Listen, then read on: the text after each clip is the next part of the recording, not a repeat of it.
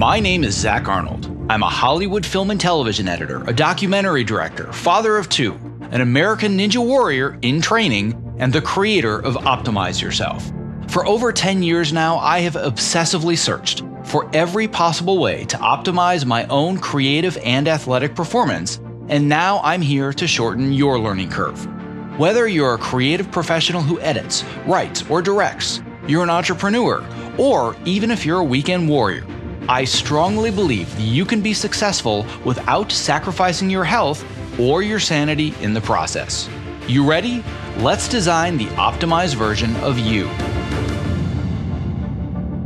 As 2021 winds down and we approach the new year, it is so easy to get caught up in the chaos of the holiday season and write off the end of the year as a total loss, putting our goals and our intentions aside and telling ourselves, we'll just start fresh again in January. But then, inevitably, when the new year hits and we create resolutions, life still gets in the way, which leads to over 92% of New Year's resolutions failing. Don't worry, I'm just as guilty as anybody else. If you intend to make things happen in 2022, you don't need resolutions, you need a plan. That is why for the last 5 weeks of this year, I'm going to share with you my top 5 interviews on designing a more fulfilling life, setting goals, building habits, and taking actions that get you long-term results. Imagine if instead of crawling to the finish line for the next 5 weeks in a haze of holiday indulgence, you instead took the time to identify your true values, prioritize your life down to only the essential, learn to set habits that you'll stick with, and ultimately focus on doing important work that matters to you. How much further ahead of the game would you be? Now, I'm not saying you have to start exercising 5 days a week, stop eating sugar and carbs, wake up and meditate at 5 a.m. every morning, or add 20 new activities to your daily routine during the most stressful month of the year. But wouldn't it be kind of awesome to start 2022 with at least a clear plan and the motivation to get started? Well, if this sounds like a better alternative, then stick with me for the next 5 weeks as I and 5 of the world's foremost experts on setting goals and getting things done help you design a plan so 2022 can be the year that everything finally comes together for you. If after listening today, you're ready to start designing your plan for next year, but you need a little guidance and inspiration, well, I've got you covered. Simply visit optimizeyourself.me/newsletter to not only get my free 5-part email course that will help you get started on your hero's journey, but I also have an extra special bonus as well to make this process even easier for you. Once again, the address is optimizeyourself.me/newsletter. So without further ado, here's the third part of this 5-interview series with New York Times bestselling author and top podcaster Gretchen Rubin. This episode is sponsored by ErgoDriven, creator of my favorite protein supplement, New Standard Whole Protein, which you'll hear more about in just a bit. You can find the original show notes for this interview at optimizeyourself.me/episode 75. I'm here today with Gretchen Rubin, who's the author of several best-selling books, which have sold more than 3.5 million copies worldwide. And this includes the New York Times bestsellers, Outer Order, Inner Calm, Better Than Before, The Happiness Project, Happier at Home. And the real reason that we're here today is to discuss the 4 tendencies, which is the indispensable personality profiles that reveal how to make your life better. And by the way, other people's lives better too. So Gretchen, as I expressed to you offline before we started this conversation, I don't think I've ever been more nervous or excited to have an author on my show in the history of doing almost 200 episodes. So thank you so much for being here today. Oh, it's my pleasure. I can't wait to dive in. Thanks so much for having me on your show. Yeah, so I'm super excited. And the reason is because I was introduced to the 4 tendencies framework in your work about 2 years ago when I went to an event. And I had not heard of your work beforehand, which it's funny, I feel guilty for that and I shouldn't, but I'm like, oh, how did I not know about this before? But as soon as I started listening to you talk about these 4 tendencies, there were so many little conflicts, either in my personal life and my conflicts with my kids, with my wife, or conflicts with myself or in my job, that it was like, oh my God, I'm starting to understand myself better over the last 60 minutes of this presentation than I have in the previous 38 years of my life. I have to learn more. So of course I dove into the entire book. And then as I started to really consume it and started to share it with fellow colleagues and share it with people in my coaching program, they were expressing the same level of clarity. And the way that I describe the 4 tendencies, I'm sure it's going to be, different than the way that you describe it. But being in the film industry, I tell people that you're going to feel like Neo Neo in the Matrix, Ah, you can read it for the first time and understand human relationships. It's so cool once you actually start to be able to read the Matrix as it comes to these tendencies. oh, that's so great to hear. I'm so happy that it's struck such a chord with you and was so clarifying. That's fantastic. Yeah, I don't think there's a day that goes by that I don't either talk about it or recommend it to somebody. Excellent. Well, thank you. Gold Yeah, star to absolutely. you. That's wonderful. So I, of course, want to jump right into the tendencies, but at the same time, I think it's important for people to understand the origin of it, and not just the origin of the tendencies, but understand more about you, because you have a very circuitous path to get to the place of being a best-selling author. So I want to understand just a little bit more about you and your journey and how you came to this point of saying, there's this thing and I need to learn more about it. You're right. I did have a circuitous path. I started my career in law and went to law school, and I was actually clerking for Justice Sandra Day O'Connor on the Supreme Court when I realized I actually wanted to be a writer. I had the idea for what became my first book while I was clerking, and became very preoccupied with learning and taking notes. And that's something that's happened to me throughout my life. I will get very interested in a subject and really want to go deep, deep, deep into it. But this was the first time where it was sort of all consuming, and it became the book Power, Money, Fame, Sex: A User's Guide, which is like the opposite of the Happiness Project. And that was my first book. And so I just started working on that and researching it and writing and taking notes. And finally I thought, well, this is the kind of thing a person would do if they were going to write a book. And then I thought, well, I could write a book. And so I literally went to the bookstore and got a book called something like How to Write and Sell Your Nonfiction Book Proposal, and followed the directions. So that's how I got into writing. And, all my books really are about human nature in one way or another. And my book, The Happiness Project, which was the book where I think a lot of people became aware of me as a writer, because my other books, that was actually my fourth book. So I was a good example of somebody who was perceived to be an overnight success, even though I had been working very hard for 10 years. The Happiness Project got me really, really focused on just sort of the larger issue of happiness. And really that's a very vast subject. And I've been sort of looking at different aspects of happiness ever since as an aspect of human nature. So like I wrote a book, Better Than Before, that was all about habits, because as you know, habits have a very important role to play in making our lives happier, healthier, more productive, and more creative. So it was like, how do we make and break habits? Like, I need to figure that out. And it was when I was writing that book that I started to notice patterns of behavior that I couldn't really explain, that I felt like no one was really grappling with, kind of different perspectives and different challenges that to me seemed to fall into these very distinct patterns. And after immense intellectual toil, it really was the hardest intellectual thing of my life, was I identified these four tendencies and sort of understood how the role that the four tendencies play in human nature, upholder, questioner, obliger, rebel, what your tendency has an enormous influence on kind of how you see the world and how you operate most effectively. So I was studying human nature. That got me into habits. That helped me recognize the four tendencies. Well, I want to give a warning and a disclaimer to everybody listening before we go forwards, that like I mentioned, you will become Neo in the Matrix, and this is your last chance to take the red or the blue pill. Because once you understand what an obliger, an upholder, a questioner, and a rebel are, you're never going to see yourself or other people the same way again, ever. And I do not say that lightly, because I see it happen with everybody, including myself, where it just becomes this vision that you have. And what I want to go into first is this idea of, oh, wait a second, all people don't belong in buckets. This isn't Myers-Briggs. I hate being typecast into a certain thing. So talk to me about why these are the tendencies and not the four types. Well, it's interesting because some people, as you say, really resist the idea of categories. And people will say, well, if you define me, you can find me. But in my observation, it's very handy to have shorthand, to have a vocabulary to describe how people see things differently. Because especially when differences kind of fall into patterns where if I use one term, I can explain a lot. One of the things that's different about this framework is that, something like Myers-Briggs or the Enneagram or a lot of other kinds of personality types try to really give a whole picture of a person. They really try to explain kind of a lot about you. This is just one thing, and we'll get into it, but it's just one aspect of your nature. It's very, very significant. It has a lot of consequences, but it's one very narrow thing. So knowing your tendency, if you're an upholder, questioner, obliger, rebel, doesn't tell you there's a lot of things it doesn't tell you about somebody. And sometimes people will be like, well, all rebels are creative and narcissistic and rebel. But I'm like, no. Like, we only know one thing. We know an important thing, but we only know one thing. And so I think that it's very specific. And so I think that's why it's a tendency.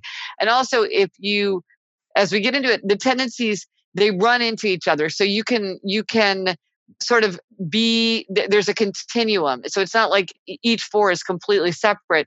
They're all part of a continuum of human nature. And it turns out it's very easy to pinpoint pretty precisely where you fall on that continuum. And that tells you a lot about yourself and also how you might relate to other people, either more effectively or maybe with more conflict or frustration. Yeah. And I think in the context of this interview, there are so many different areas where we can see the strengths and weaknesses of each, how they apply to your lives. But I'm very aware that we only have an hour to get through all of this. And I think that for me, it's first of all, first and foremost for anybody, it's understanding your own tendency and how you can use that to maybe, stick with better habits or make better decisions or whatever it is. But I think also the second area that I want to go into a little bit later in the call would be understanding how it makes me a better creative collaborator. Yeah. Because that's one of the areas where I have it's like this giant exponential learning curve where I went from being a pretty good collaborator to being amazing at collaboration because I knew how to meet everybody's tendencies in the middle, even if their tendencies weren't the same as me. So I think first it's a matter of understanding, well, what are the 4 tendencies? How does this help me? But then how does it help me collaborate? Because we could go down many rabbit holes for hours about personal relationships and raising your kids. And, we may tangentially go there. But I think that in general, the takeaway is how does this help me understand habit formation and better behaviors? Because I've talked to James Clear about habit formation. I've talked to Cal Newport about the process of deep work. I've talked to David Allen about how to get things done. I've talked to Jay Papasan about how to find your one thing. But I feel like the glue that holds all of it together is understanding how do I actually consistently follow through. Yes. I discovered the 4 tendencies. I was like, aha, there's the super glue for all of it. I must find Gretchen. Good. Right? Yes. So let's just start with the basics. What are the 4 tendencies? First of all, if some people like to take a quiz that will spit out an answer. And so if you want to take a quiz, you can take this quick free quiz. It's quiz.gretchenrubin.com. More than 2 million people have taken this quiz. And it will give you an answer and it'll give you a little report kind of explaining. So you can take the quiz. That said, a lot of people don't need to take the quiz. I will just describe it briefly and we'll talk about it and people will have a very clear sense of who they are and probably who a lot of people in their lives are. Not to mention Game of Thrones characters, which I can go deep into the Game of Thrones analysis if we have time for that. Or the houses of Hogwarts too, if we want to go there, right? Yeah. Well, I will say this. Sometimes people try to map the houses of Hogwarts onto the 4 tendencies, but you cannot do that. And I have 3 words for you. That is Hermione, Fred, George. They're not the same tendency, but they are definitely Gryffindor. So the Hogwarts does not map, but we can do Game of Thrones. We can do Parks and Rec. We can do Real People. It's funny. I'm watching Parks and Rec right now, and that's all I'm thinking about is what is each person's tendency, and it's pretty obvious. So it's funny. I'm doing that right now. The thing is, it's pretty obvious once you do it. So here they are. So as we said, it's upholder, questioner, obliger, rebel, and what this is looking at is how you respond to expectations, which sounds really boring, but ends up being very, very significant. So we all face 2 kinds of expectations. Outer expectations that come to us from others, like a work deadline or a request from a friend. And then we have inner expectations, what we expect from ourselves. I want to keep a New Year's resolution. I want to get back into meditation. And so depending on how the combination in which you meet or resist outer and inner expectations, that's what makes you your tendency. So first are upholders, and upholders readily meet outer and inner expectations. They meet the work deadline. They keep the New Year's resolution without much fuss. They want to know what other people expect from them, but their expectations for themselves are just as important. So their motto is, discipline is my freedom. Then there are questioners. Questioners question all expectations. They'll do something if they think it makes sense. So they're making everything an inner expectation. If it meets their inner standard and seems justified, they'll do it no problem. If it fails their standard, they will push back. They typically resist anything arbitrary, ineffective, unjustified. They always need to know why. And so the motto of questioners is, I'll comply if you convince me why. Then there are obligers. Obligers readily meet outer expectations, but they struggle to meet inner expectations. And I got my first insight into this when a friend said to me, I don't understand it. I know I would be happier if I exercised, And when I was in high school, I was on the track team and I never missed track practice. So why can't I go running now? Well, when she had a team and a coach expecting her to show up, she had no trouble going. But when she's trying to go running on her own, it's a struggle. And what we find for obligers is that to meet an inner expectation, like getting back into meditation, obligers must have outer accountability. That is the way they meet inner expectations, by plugging in forms of outer accountability. That is just crucial. And so the motto of obliger is, you can count on me, and I'm counting on you to count on me. And then finally, the rebels. Rebels resist all expectations, outer and inner alike. They want to do what they want to do in their own way, in their own time. They can do anything they want to do, anything they choose to do. But if you ask or tell them to do something, they're very likely to resist. And typically they don't like to tell themselves what to do. Like, they don't want to sign up for a 10 a.m. spin class on Saturday because they're like, I just want to wake up on Saturday and see what I feel like doing. And the fact that somebody's expecting me to show up is just going to annoy me. So the motto of the rebel is, you can't make me, and neither can I. So those are the four. And of the four, obliger is the biggest tendency for both men and women. That is the biggest one. You either are an obliger or you have many obligers in your life. And the smallest tendency, that's a small tendency. And my tendency, the upholder tendency, just slightly larger. Those are the two smaller tendencies. Well, one of the things that I find so interesting and somewhat humorous was your discovery when you were doing this. Like, wait, you mean I'm the eccentric one? Yes. I'm the one that's I'm not the majority. What are you talking about? Right. So talk to me a little bit more about your discovery of being an upholder. Well, I mean, you're exactly right. I mean, because I remember like when I finally came up with this, and I mean, like, the sweat was pouring down my face. It was so hard. And I go into my husband and I'm like, oh my gosh, you know what I realized? I'm part of this like extreme fringe personality type. And he's like, you think? Like, he was that surprised. And the fact is, when you talk to upholders, it's like, I say to them, don't you get the sense that other people are not like you? Like, and if you get a bunch of upholders together, they all start muttering like, why can't other people just get their stuff done? Like, what is the problem? And it's interesting for me because a lot of times when you talk to people who are kind of like experts or giving advice, a lot of times they're upholders. I'm like, yeah, anything works for you because upholders are just really good at execution. They're great at things like to-do lists and schedules and setting priorities and following through. That's what they're really good at. There's negatives to being upholders, definitely. There's limitations and weaknesses. But one thing they're good at doing is executing. When I was writing the Happiness Project, people would say to me, well, how did you get yourself to do all those things? How did you get yourself to follow all those resolutions? And I would say, well, I thought they would make me happier. So I tried them. And then if they did make me happier, I just kept doing them.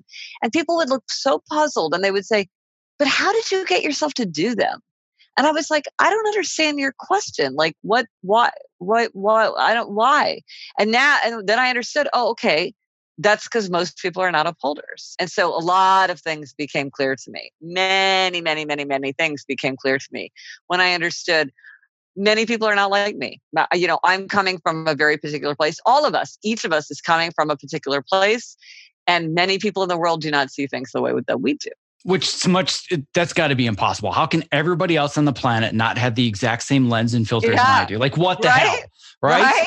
I mean, it's so hard to remember. People can see things, they can have different values, they can have different perspectives. I mean, it's funny how hard that is to keep in mind. Even though we intellectually know it's true, it's just very hard not to just assume like, well, of course the situation is what the situation is. It's like, no, it's not. It's what we think it is. Well, and that's what I love about this so much is it's not like I had the discovery, oh, wait, people are different than me. It was, oh, now I understand how. I get it. I see what they're seeing, but I also understand how they're seeing me. And that was really the biggest thing. But before kind of diving deeper into it, I think one of my favorite things that you have in the book is basically to understand these four tendencies is asking, how do you get each one to change a light bulb? Oh, right. Yes. So an upholder will change and a questioner needs to know why to change it. I'm sorry, I can't really remember that. So how do you get whatever tendency to change a light bulb? And the upholder is, well, he's already changed it. The questioner, why would I need to change that light bulb anyways? The obliger, well, duh, you ask them to change it. And the rebel will say, do it yourself. Yeah. Right. As soon as I read that, I'm like, oh, okay, yeah, this all makes more sense. Yeah. And I think, and I'm sure that you can speak to this a lot more than I can because you've talked to millions of people and spoken about this and, done book tours. But I find that as soon as you talk about these tendencies, and in probably 30 coaching calls, I said, let me walk you through this. And just exactly like you said, it's about inner expectations versus outer expectations. Here are the 4 types. And I always see the same thing, which is, oh, I think I'm this one. Oh, but wait, no, I'm kind of that one. But I'm kind of that one too. Oh God, I don't know. Like one of them seems to be more dominant, but am I only one? Am I another? Like, how do I figure it out? So what are some, obviously you have the quiz and I want people to go to the quiz and I'll provide a link to it. But just off the top of your head, if somebody's listening to this, they're in the car, they don't want to jump on their phone, don't want to go on the quiz, how can we help them get a little bit closer in a couple minutes? Okay. Well, often an obliger will say, I don't know if I'm an obliger and upholder, but I'm really good at meeting outer expectations, but I can't meet inner expectations. I'm like, well, that is the definition of an obliger. The question is, obligers and upholders are the same in that they both readily meet outer expectations. So the question is, can you readily meet inner expectations? Meaning, if you make how do you feel about New Year's resolutions? So ask yourself right now in your mind, say, how do I feel about New Year's resolutions? Upholders will typically say, I like New Year's resolutions. I like making resolutions. I feel good about resolutions. Questioners will say, I kind of object to New Year's resolutions because if there's something that's important to me, I'll just go ahead and do it. I'm not going to wait for January 1st because that's an arbitrary date. Obligers will often say they don't like New Year's resolutions. They often feel very discouraged. They've often given up making New Year's resolutions because they failed so often in the past. And rebels will either say they totally reject New Year's resolutions because they never want to chain themselves in that way. And so they're just not interested. Or they really embrace them as sort of a challenge. Like, you know what? My cousin said he didn't think I could run a marathon in 2019 and, watch me. So starting on January 1, I'm training and I'm going to draw, it's like the challenge. It's the proof. You think that I can't go without alcohol for a year? I'll show you. So sometimes they kind of embrace the challenge of it and the I'll show you of a New Year's resolution, but typically they don't like New Year's resolutions because they feel like they're too they feel like they're too they're a chain or they're too confining. So thinking of how you answered that is a tip off. That's a good question. People who feel very, very strongly that they're part of each, that is a sign that you are a questioner, because questioners will do whatever makes sense. So like I was talking to a high school student who said, look, I'm a mix because look, if I have an assignment from a teacher I respect, I do it, no problem. So I'm an upholder. But if I have an assignment from a teacher that I don't respect, I just refuse to do it. So then I'm a rebel. And I'm like, no, you're 100% questioner, because a questioner's question is, why should I listen to you?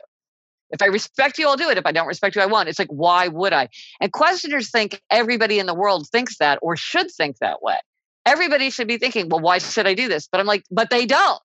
And that's what makes you a questioner. So it's funny, upholders, obligers, and rebels see more easily how they are different from other people. They feel it. Rebels feel what it is to be a rebel. Upholders feel what it is to be an upholder. Obligers are like, why is it that I can't have self-care? Questioners just are like, why doesn't everybody just do what makes sense? But the fact is that that's just not how other tendencies approach things. And so I really do think that most people will fall squarely within one tendency. Now, each tendency you can have a flavor of an overlapping tendency. So like as an upholder, I'm like an obliger in that we both readily meet outer expectations. But as an upholder, I also overlap with questioners because we both readily meet inner expectations. And so some upholders are more on the obliger side and some upholders are more on the questioner side. So there is a continuum and you can see differences of people within a tendency, but they still are part of that core tendency. And as I said earlier, like, we could line up 50 questioners, and depending on how ambitious they were, how analytical they were, how creative they were, how introverted or extroverted they were, how adventurous they were, what their values were, they would all look very, very different from each other. But if you said to them, hey, will you do X for me? They would all answer at the same time, why should I? Because that is what it is to be a questioner. That they would all share their response to expectations. But even if many aspects of their nature were very different. Well, as a questioner myself, I can attest to the fact that can create a lot of friction in relationships. Yeah. Because one of the strengths of being a questioner is that you love to gain knowledge and analyze things and go deep. And at the same time, all people hear from you is the word no. As opposed to, no, I'm fine doing it, but I just want to understand more about the process. And I think this was before I had learned about the 4 tendencies. Maybe it was after. But I have a former supervisor of mine that's also a very good personal friend, which can be both good and bad because it means we're a lot more honest with each other when we work together. Yeah. And she said to me once, she's like, you know what? You are amazing to work with until I ask you to do something. and then you drive me crazy. Yes. She knows I'm always going to follow through, but I always fight back wanting to understand, well, is this the best time to do it? What if we did it this way instead? And they're like, could you just do it? Yes. Right? And she's an obliger on steroids. She goes out of her way to help everybody else and put their needs first, and has a very difficult time meeting her own inner expectations. So one of the connections that we have is she's always coming to me with issues with her self-care and with health. Like, why is it that I keep, stopping exercising? I'm like, you need to find a workout group or a buddy. And once she does that, she starts to get into it. But she really kind of put the questioner in a bumper sticker form for me. And one of the things that I made a joke about on the show before, and I tell my clients a lot, is that one of the discoveries that I made, and this is going to kind of help us transition into understanding how to use this. It's one thing to just see it and be like, oh, that's really cool. I'm this, I'm X, Y, or Z. But the power is understanding how to use it. And for me, it was in being able to take the path to a more fulfilling career. I now understand very well about myself that I'm amazing at collaborating with people. I am horrible at working for people. Mm-hmm. So when I go into an interview, it's not just about me trying to talk about, here are my character traits, here's why I'm a good fit. I interview them to understand, what are your expectations of me and my time? And one thing that I found at first, when you did the test and that kind of asking about the New Year's resolutions, when I was in that live speech, and you said, how do you respond to New Year's resolutions? And immediately in my head, I went, well, it just seems so arbitrary. And then 2 seconds later, you're like, you're probably thinking the word arbitrary. And I'm like, whoa, how did you do that? What a magic trick, right? So I always thought to myself, oh, I'm clearly a questioner on steroids. I was saying that for a long time. But the further I dug into this and the further I worked with people, I realized I'm actually very much a combination of a questioner and a rebel. So what I would actually like to do, because I think this is going to be really helpful for my audience specifically, because I think a lot of people that work in my field, just statistically, first of all, most of them are going to be obligers, because that's just statistically across the board. But I think with my work, a lot of the best people are questioners, because we're a good fit for this job, because we want to question, is there a better way to tell this story? Could we find an even better music cue? Could we find a different transition, as opposed to, you got it, boss, whatever you want. Like, I don't work well with people where they want me to be an operator. Just press the buttons and cut the scene that I want. That doesn't work for me. But if it's all about whose idea in the room is the best idea, not you're the showrunner and I'm the editor, therefore I defer to you, that's helped me find the right people and be better at my job. Yeah. But it's really about understanding, how can I harness the power of this? So what I want to do, because I think a lot of people might have similar tendencies to me, I want to do just kind of a bit of a tangent, maybe for like 5 minutes. And I want you on the fly to see if you can help me understand if I'm more dominantly questioner, rebel, or if I'm just completely off track, because I think a lot of people are going to identify with this. So my belief is I'm very strongly questioner with a tendency to be rebel, but I'm starting to think it's more like 55-45. Well, I mean, I will say, like someone like Steve Jobs, that's pretty much what he was. Mm-hmm. He was a questioner who leaned very strongly to rebel. So if you are like, this is what I would predict seeing if you're a questioner who leans to rebel. So a questioner, the difference, so you're exactly right. Questioners and rebels overlap. There's a deep affinity between questioners and rebels because they both resist outer expectations. The difference in why I think you were right to analyze yourself as a questioner is that the fundamental question, the fundamental mindset of the questioner is, why should I? Why should I? If you can tell me why, I will do it. If you can show me why, if you can convince me why, if I can see it, then I will execute. Why? A rebel is, you can't make me. A rebel is like pushing back and saying, you can't make me. You're not the boss of me. You can't tell me what to do. And so, like, let's say you have 2 little kids who won't do their homework and they're not doing their book report. The questioner is thinking, this is a dumb assignment. This is a big waste of my time. You know, I read the book. Why am I going to write out this? But like, no, I'm not going to do that. It's what a waste of time. You're an idiot. That's what the questioner child is thinking. The rebel child is thinking, you're not the boss of me. You're my teacher, but you can't make me do it. I don't want to do it. I'm not going to do it.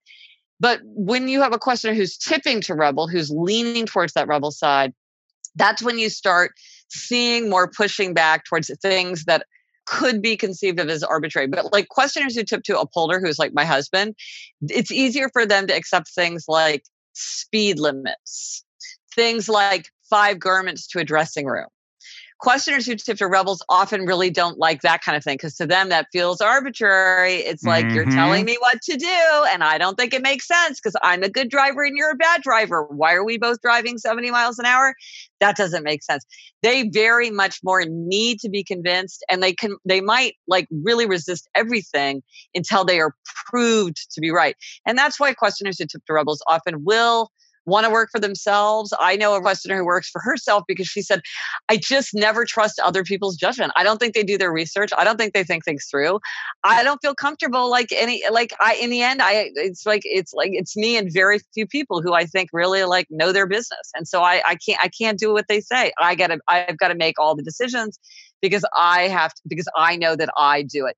And I talked to somebody else who, she divorced her first husband, married somebody else, and they're both very serious questioners. And she said, well, to me, it's a huge relief because most people, I feel like I wouldn't even trust them to do something like pick a tent to buy. Because I'm like, I don't know if you did your research. She said, but my husband, I know that he questions the way I do. And if he makes a judgment, then I can trust it. And so he like cuts my work in half because he has the level that I have. But, other people, I don't listen to them so much because I don't know that I don't really, maybe I don't trust them. Maybe I don't respect their authority. I really have to trust my own judgment first.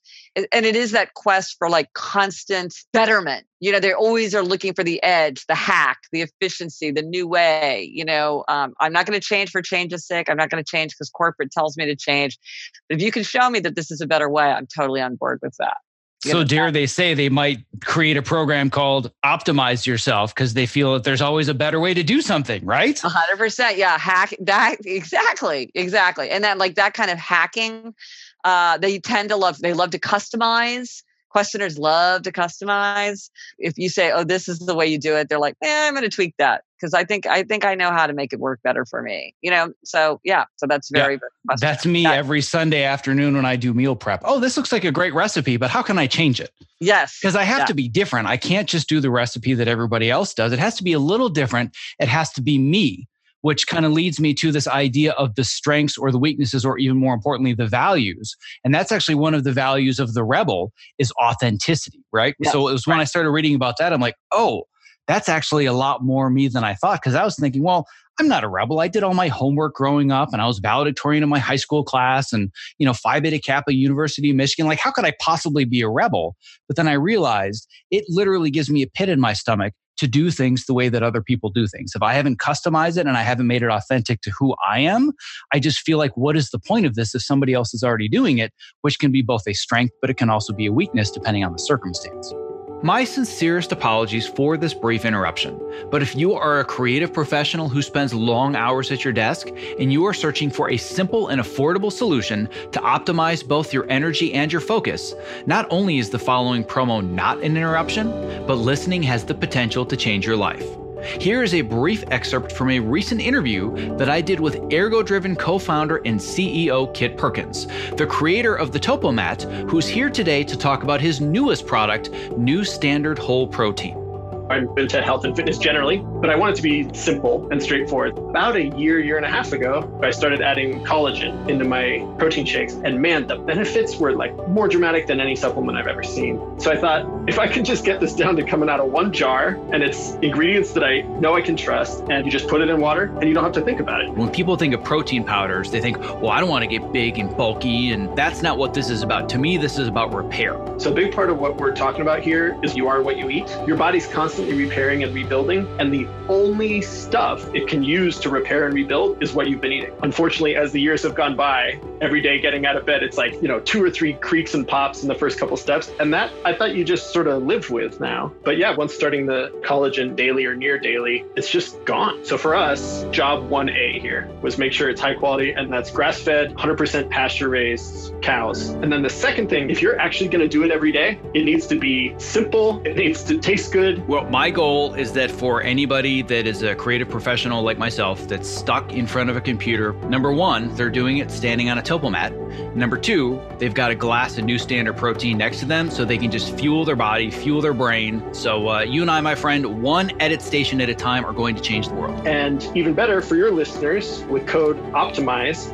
on either a one-time purchase or that first subscribe and save order, 50% off. So if you do that subscribe and save, that's 20% off and 50% off with code OPTIMIZE. That's a fantastic deal. If you're looking for a simple and affordable way to stay energetic, focused, and alleviate the chronic aches and pains that come from living at your computer, I recommend New Standard Whole Protein because it's sourced from high-quality ingredients that I trust and it tastes great. To place your first order, visit optimizeyourself.me/newstandard and use the code OPTIMIZE for 50% off your first order.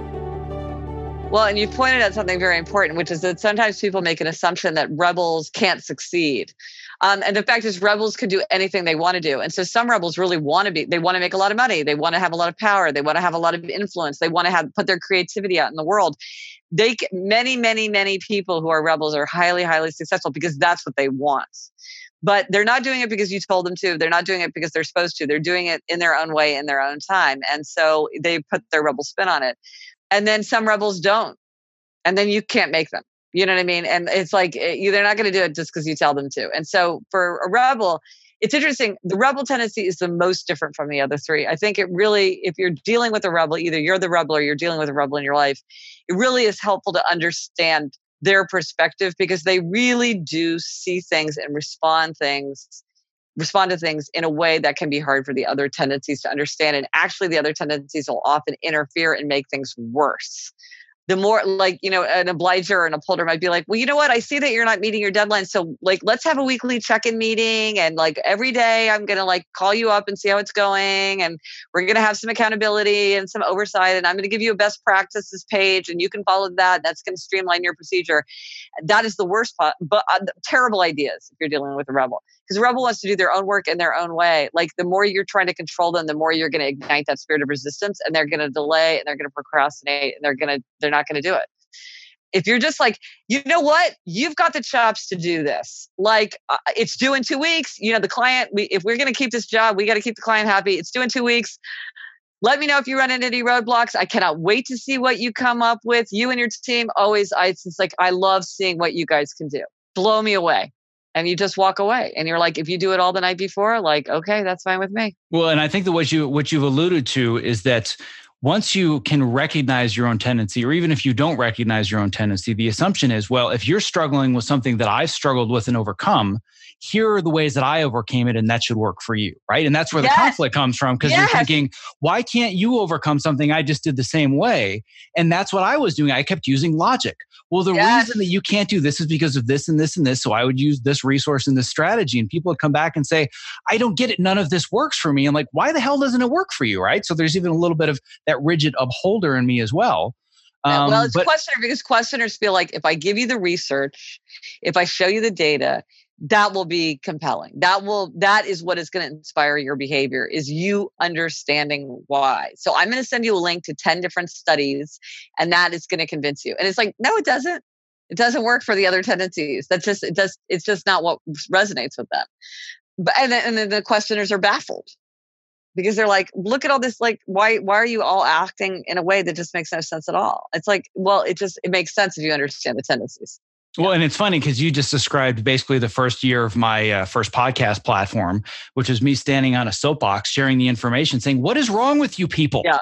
Don't you see it all right in front of you? Why are we living this way? Why do we treat ourselves this way in this industry? Look at the results of this. Look at the research. Let's just all change together. Okay? All right, good, done. And then all of a sudden I got all this pushback. I'm like, whoa.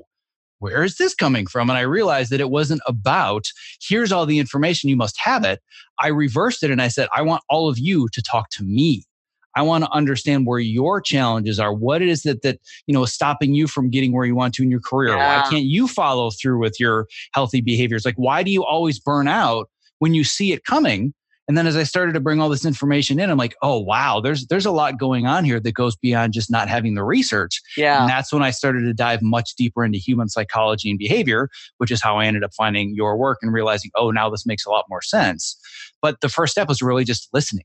Like, oh, okay, as opposed to here's what you need to do and here's how I can prove it. because I'm a questioner. That's my tendency, right? That's exactly what I'm going for. But there are weaknesses to that, and there are weaknesses to all four of them that I wanted to just very briefly go through. And for me, that weakness is analysis paralysis. Yeah. Where, like you said, if you're going to, go buy something, like go buy a tent online.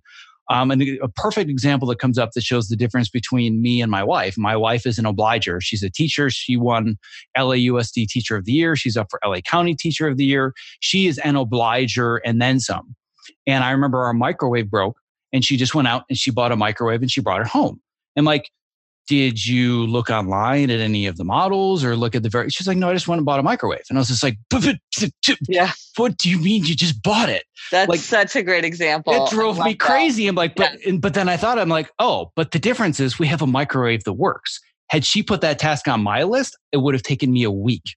And we'd probably have the better option, but we needed a microwave now. So that analysis paralysis happens with my health, where, like you said, I can meet my own inner expectations. Like right now, for the last year and a half, I've been training for American Ninja Warrior, but it's not because I'm an upholder and I just say, I need to exercise, therefore I should exercise. It was, I need to justify, well, should I be doing HIIT training on Monday or HIIT training on, but wait a second, this article said that cardio should be this many times per week, but crap, I have to do grip strength.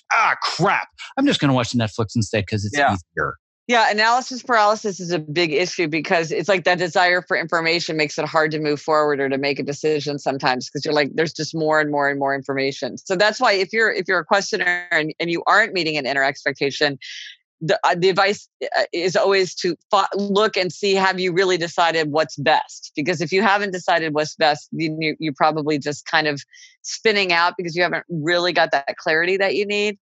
Another problem that some questioners have, I'd be curious if you've run it. It sounds like you have run into this, is when people say they ask too many questions and they're seen as being sort of either stubborn or being bottlenecks, or sometimes if you have a defensive boss or a defensive partner or whatever, like they feel like, well, you don't trust my judgment, you're undermining my authority because you keep asking me why. Where the questioner's like, I just want to know why you picked the software. Just tell me why. Like they don't mean it in an undermining way, but to somebody who's thin-skinned, they're like, why? Like I just am telling you what to do. Like, why are you always questioning me? So that can also be a problem for questioners sometimes. Oh, questioner absolutely. Children often have that problem with adults. Is they're like they're seen as being impertinent, when in fact they're like, why should I learn the multiplication tables? They mean that quite sincerely. I can look it up on my phone. Why should I memorize it? It's like, you should give them an answer to that. They don't mean to be cheeky. They literally just want to know. Tell them the answer and then they'll do it. Yeah. And unfortunately for my wife, she not only has a husband who's a questioner, but she has a son who's also a questioner and a daughter who's a rebel. Oh my God. So we have a lot of friendly conflict in the house. But what I found is that it's easier to be able to speak to each of them in different ways, because I understand that for my son, he's a questioner like me. So I just need to give him logic and justifications. Here's, like, for example, just this morning, I had a conflict where the two of them were in the house and my wife was out doing something work related. And I wanted them to clean the living room and clean the kitchen. So for my son, it was, well, here are all the reasons why it's important that we clean this up. And here, the expectations that I have and all this. But then with my daughter, it was, all right, so here's the deal. We need to clean. So your option is you can either clean and you can help clean up, or you cannot help clean, but then ... right? So I was giving her information. I was giving her a choice, but then she had a consequence to each. And oddly enough, they both immediately stood up and they just started cleaning the house for me, right? And I want people to be able to apply that logic to working in a collaborative environment with others. So now that we've gone through, here's how I can kind of identify myself. You can go through a quiz, but you can't just work with somebody else that you maybe don't feel very comfortable with and say, hey, let me sit you down for 5 minutes and send you a link to this quiz. So if I'm working with people and I want to be able to identify their tendency so I can help meet their expectations and vice versa, how do we start to really dig into the matrix now? So there are some tip-offs. So with questioners, you are looking for people who are objecting to things as being arbitrary, people who ask a lot of questions, people are very interested in data, people are interested in efficiency. That's when you're going to see the questioner where you do feel like it's all about, I need to explain why, and that's how you're going to get on board. Whenever people are complaining about self-care, whenever they are complaining about boundaries, that is a tip-off that you're dealing with an obliger. Also, who is the person in this team that everybody goes to when they need a favor, they need somebody to go the extra mile? That person's probably the obliger. Obligers feel like they're being taken advantage of, And they are. Everybody exploits obligers, and it's on all of us to learn to be more fair and not to take advantage of obligers, because they can have obliger rebellion, which is when they, explode, because obligers are the ones who are the most likely to help out. So if you've got, most people are on 2 committees and one person's on 5 committees, okay, that person is probably the obliger. If one person's always taking the night shift because other people don't want to take the night shift, that person's probably the obliger. So in a way, they're like great. They're the rock of the world. They match up the most easily with the other 3 tendencies that are like the type O. And they are often the ones who are the ones that we go to, because they are the ones who help out. And that's why they're so invaluable to have as leaders and team members. Rebels, a rebel pretty quick, because rebels, they're going to do what they want to do. They're not going to do it because you told them to. And they will often do things like not go to mandatory staff meetings, or like they will, if they're your boss, they might suddenly change the priorities. They might throw out the count, like, oh, we had these 3 meetings set for Wednesday afternoon, but now I've decided I want to do something else Wednesday afternoon, so cancel my meetings. They often will do things like as you said, they want to be self-starters. They want to be working for themselves because they don't like to work for other people. Often they will go into like sales, because it's like, whatever you need to do to make a sale, you can do. There's a lot of like, you can do your own work in your own way as long as you perform. But interestingly, some rebels are very attracted to working in areas of high regulation, like the police, the clergy, the military, high regulation companies, because they kind of need something to push against. They feel like if they don't have structure, they might kind of spin out or be paralyzed. And so they need structure. So a rebel, if you're collaborating with a rebel, you might see somebody who doesn't really take direction very well, but might be very helpful in that they think outside the box. They come up with unconventional solutions, and they're sort of like doing their own thing. And then an upholder, you're gonna know that it's an upholder because it's somebody. Upholders are very, very good at execution. They're very good at things like to-do lists and schedules. They can seem rigid. So if you have somebody that you're working with where you feel like, this person, we need a lot of flexibility in our workplace. Okay, an upholder often is not good at flexibility. They're not good at ambiguity, like where it's not clear. What does success look like here? It's not clear. Okay, that could be really distressing to an upholder, because they're like, I want to know what's expected of me, because I don't really understand. Or like when it's not clear what the rules are. Like upholders don't do well where you're supposed to kind of like play fast. In some work areas, you're supposed to kind of play fast and loose with the rules. That's kind of the expectation, is that you're not going to totally follow the rules. Upholders tend to not do very well in that, because they're very much like I remember I was at a wedding. They gave us a card and said like, go to the bus at 5:45 p.m. to go to the service. And I ran into the bride's mother, and the bride's mother said, oh, they're actually going to leave at 6. And I was like, but the card says 5:45. And she's like, yeah, but we don't need that much time, so we're just going to leave at 6. And I was like, but there's a card, and the card says 5:45. So I feel like you can't just like walk around and change that now. I mean, like, come on. We've all committed to 5:45. It was like, to me, it was like a rule of nature. So you can see in your collaboration that the strengths and the weaknesses are very complementary. Somebody's really going to keep everybody on track, but maybe not be so flexible. And somebody might be really, really focused on efficiency, but maybe that's going to slow everybody down. And somebody's going to be great to like pitch in when they need help, but then they're going to burn out and have some resentment, some anger, and that's going to be a problem. And then there's some people who are just going to do what they want to do. And that can be great. It can also be a huge pain if somebody won't do what you ask or tell them to do. But they work together. We need all these on our teams because they all are very complementary. Yeah. And what I find, and I don't want to speak in absolutes, but I do feel fairly confident in speaking close to an absolute, is that in the specific collaborative environment of Hollywood, what I found now that I'm able to really read these tendencies, and generally it takes less than 5 minutes once you start to really play the game of, oh, what's this person's tendency? It doesn't take long. It's not like you need to do deep research and 3 weeks later it dawns on you. It happens really, really fast. It's very blatant. Yeah. And what I have found is that almost every single editor that I know is either an obliger first or a questioner second. And then I think that's one of the reasons that burnout is such a huge part of my program, because so many people come to me saying, I'm so burned out and working such long hours. And in my mind, I'm thinking, well, if you know that working such long hours is poor for your health and you have all this information, why aren't you just working less hours and telling your bosses? And like, why is that so hard? But then I realized, oh, it's because they feel obligated to, because the culture makes them feel obligated to put in those hours because everybody else does. And I want to do what I'm told and meet that outer expectation. So I feel that almost all editors are either a obliger or a questioner. Almost every single director across the board, probably no surprise here, rebel. All of them show up late, don't want to take notes, don't want to listen to suggestions. They're still great collaborators, great storytellers, and great at what they do, but they just walk in the door and they have rebel all over them. And then when it comes to most producers, I find that most of them are obligers, which is interesting. Some of them rebels, but for the most part, the writers and producers are obligers, which I found really, really interesting because I thought I would see a lot more questioners. And maybe it's because I just haven't worked with enough people, but I work on various TV shows and, work with 10, 20, 30 writers over the course of the last couple of years. And I found that really is very much kind of, again, it's not absolutes, but it seems pretty consistent. Through all the stuff that you've done talking to your sister, do you find that that's fairly accurate? Well, I don't know because I haven't been enough in that, seen enough people in that role other than her. She's an obliger. And, obliger is the largest tendency for both men and women. So wherever you are, there's probably going to, anybody's they're most likely to be an obliger because it's a big group of people. And so you're always probably likely to see obligers popping up. If for obligers who have burnout, what they might be edging up into is obliger rebellion, which is when obligers meet and expectations, and then suddenly they snap and they're like, this I won't do. And sometimes it's small and kind of funny.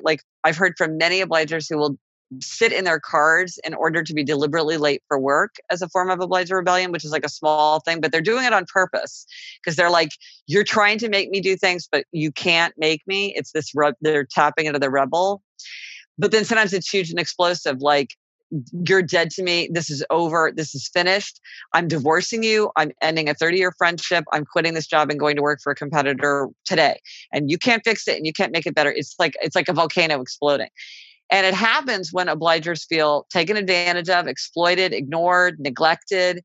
And so it's really important because obligers really can be so valuable and because it's the right thing to do. I think all about the rest of us need to be on the lookout for examples when we're taking advantage of obligers because we don't want them to fall into obliger rebellion with that deep resentment and burnout that they very often feel from the weight of outer expectations.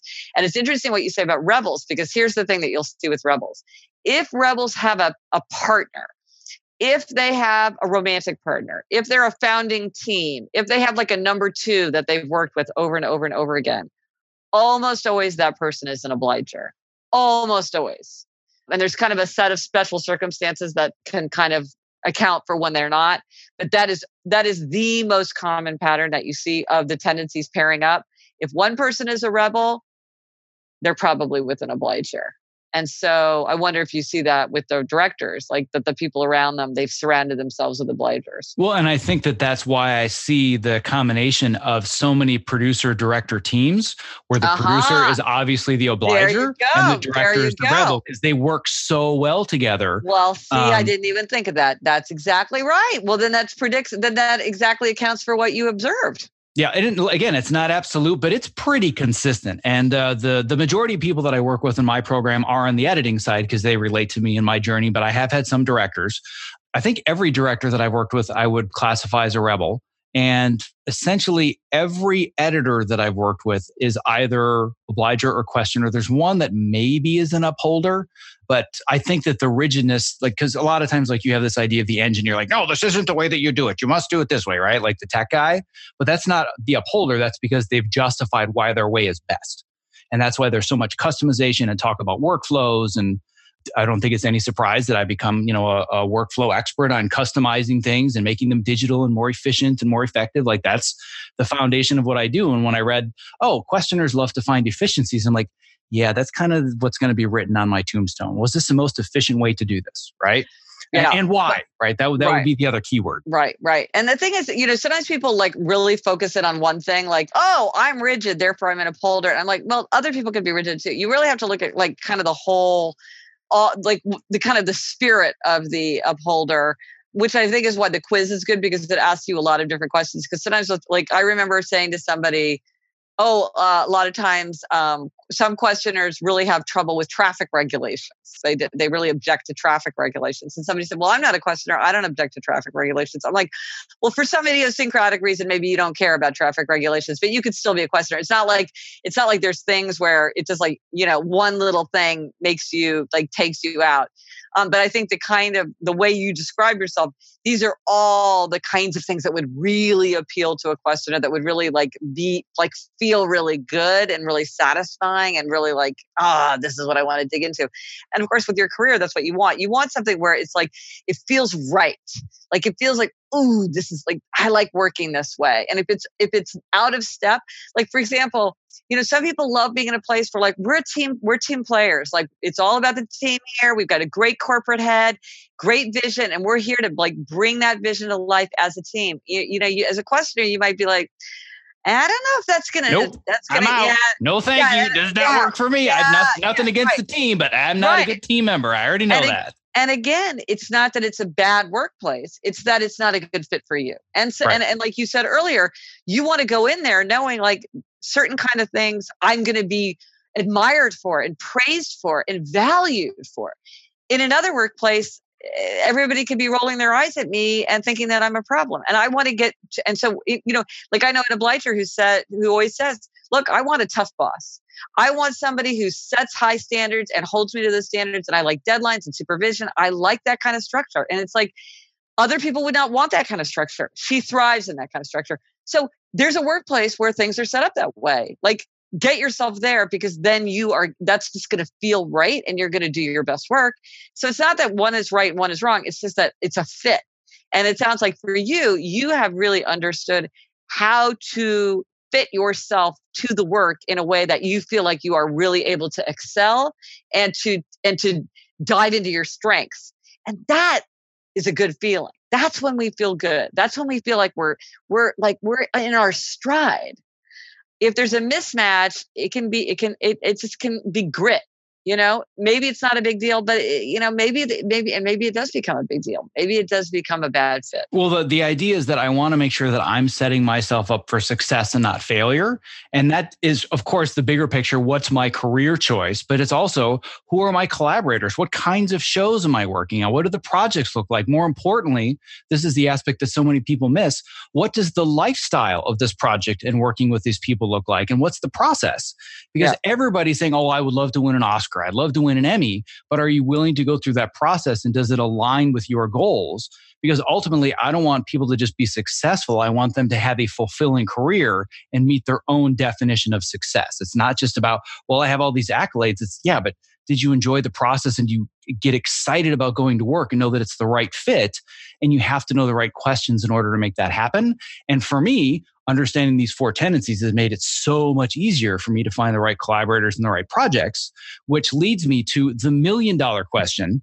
I don't like my tendency. How do I change it? It's funny when people don't like their tendency, because each of these tendencies has strengths and weaknesses. Each has, each includes people who have been wildly successful and also big losers. And I think that each of the tendencies, it's not that one is better or worse, or one is happier or healthier or more productive or more creative, but it's that when you know your tendency, you can figure out how to make the most of it and how to offset the weaknesses. So when you look at the people who are the most successful or the happiest or the most creative or whatever, I don't think it's that they are of a particular tendency. I think that they've figured out how to create the environment that allows them to get the life they want and to have the career they want. So if you're an obliger, for instance, because a lot of times obligers say they don't want to be obligers, all you need is outer accountability. And outer accountability is not hard. It's very easy to find ways to plug in outer accountability. I have this app, the Better app. It's a free app people can join. And it's all about the 4 tendencies and habits and happiness and stuff. And there are a lot of obligers kind of trade ideas and kind of ingenious solutions for how do you create outer accountability for things where maybe you need a little bit of imagination to figure out how you would plug that in. But it's like, it's fine. Once you have outer accountability, you can do anything you want. So what's the big deal? And then questioners, it's like, okay, well, you see where your pitfalls are. You have analysis paralysis. Okay, what are some solutions for analysis paralysis? One is limits. I'm going to visit 5, 10 stores, but not 10 stores. One is trusted authority. I trust these people. If this software is good enough for them, I'm going to trust their judgment. I don't have to do my own research because I know these people do their own research. I can trust them. It's deadlines. We're going to make a decision by Friday. After that, it's not efficient. At a certain point, you just have to make a decision and do your best and learn from and learn. And maybe we make a decision and we pivot later. But if we just keep delaying, that's not efficient. So any exercise is better than no exercise. So by Friday, I'm going to pick a regimen and I'm going to stick to it. and then I'll learn from the experiment. Okay. That's okay. You got, if you're bugged by the fact that you have analysis paralysis, now you've got tools and tips to fix it. So I don't think it's, is it possible to change our own nature? I kind of don't think it is possible, or if it is possible, it's very, very, very difficult. And to me, it's like, don't train yourself. There's nothing wrong with you. Any frustration you're feeling, many, many other people have felt the same frustration, and they've come up with solutions that you can learn from. So don't worry about fixing yourself or changing yourself. There's nothing wrong with you. It's just like, figure out another way to achieve your aim. There's a lot of ways to achieve our aims. If something's not working for you, it doesn't matter if it worked for me or it worked for your sister-in-law or works for your boss. If it's not working for you, okay, try something else, because there's a lot of ways to achieve our aims. Well, as a questioner, I'm already thinking about all the justifications for making this interview run a whole lot longer than it should, because I really want to keep going. But I also realize I'm talking to an upholder, and we have reached our time. And I know that upholder tendency will win out over the questioner analysis and justification. So I wanted to make sure and thank you so much for your time being here today. But before we go, it's very important that the questioners, the obligers, the rebels, and the upholders all know how to get more information about you. And there's so much material. Where's the easiest place for me to send my audience? So at GretchenRubin.com is my website, and you can learn all about my books, and you can read sample chapters and listen to audio clips and get all kinds of one-pagers and nutshells. And there's tons of posts there about all different. I just wrote a post recently about anger and the 4 tendencies, like how your 4 tendencies, it comes out in different kinds of anger. So there's all kinds of stuff there. Game of Thrones, if you want to read my analysis of the Game of Thrones character, there's a whole post there. So that's a great thing. I have a podcast, which I do every week with my sister Elizabeth, who's a showrunner and TV writer in Los Angeles. And that's called Happier with Gretchen Rubin. And that's wherever you listen to your podcasts. And I'm on social media. My tag is Gretchen Rubin, and I love to connect with people. If you're interested in the 4 tendencies, I do have a 4 tendencies online course for people who like to learn from an online course more than reading a book, because I've got a whole book called The 4 Tendencies. And there's also a workshop. If you want to teach a workshop, like in your workplace, or you're a healthcare professional and want to tell people about it, there's a workshop. There's a lot there on the 4 tendencies. Yeah. So, but basically GretchenRubin.com. I have a monthly newsletter you can sign up for if you want to. I got a bunch of stuff, more stuff than anybody would ever want, but go to GretchenRubin.com, and that will be that's a good springboard to everything else. Awesome. Well, all the upholders, I'm counting on you to go to GretchenRubin.com. It's the best thing for you. For all of the questioners, I promise there's a whole bunch of answers why, and it's going to make you learn so much more. For the obligers, we really would like you to do that, and we would like to hear back from you, and we'd like to know you showed up. And for the rebels, go, don't go. You might get information, you might walk away and not have any information. If you don't go, whatever you want, right? Yes. So that gives a very brief inclination to how you can crawl into the mind of anybody, read the Matrix, and get him to do what you want to do, right? That's not what it's about. That's right. So anyway, thank you so much for being on the show. This is, I know you don't realize it because you basically responded to my first email, which blew me away. But in my mind, it has been like a 1.5 year long process to make this happen. So, and what's funny, because I've just built this up so much in my mind, like, oh my God, she's not actually going to respond to my email. She's got this huge podcast and she's got all these best-selling books. Like, who am I? Like, I was taken over by imposter syndrome, which I never am, because I reach out to all these other big authors. There was just something about this that I just kept building it up and kept building it up. And I'm like, screw it. I'm just going to email her and see what happens. And like a day later, would love to. I'm like, really? That's all I had to do? But anyway, it says a lot about your character, and I really, really appreciate it. So thank you so much for being on the show. Well, I so enjoyed it. Thank you so much for having me. I hope you enjoyed this interview with Gretchen Rubin. If you'd like to access the original show notes, simply visit optimizeyourself.me/episode 75. And as a reminder, if you'd like some guidance and support setting goals for 2022 that you will actually follow through with, don't forget to sign up for my free 5-part email course on designing your hero's journey. Visit optimizeyourself.me/newsletter to get started, and I will even throw in a special bonus guide to make this process even simpler for you. Next week, in part 4 of this 5-part series, I'm sharing another of my favorite interviews of all time with best-selling author James Clear, who is considered one of the world's foremost experts on understanding how to build habits, who has literally sold millions of copies of his seminal book, Atomic Habits. Until then, have a safe, happy, and healthy holiday season, and be well.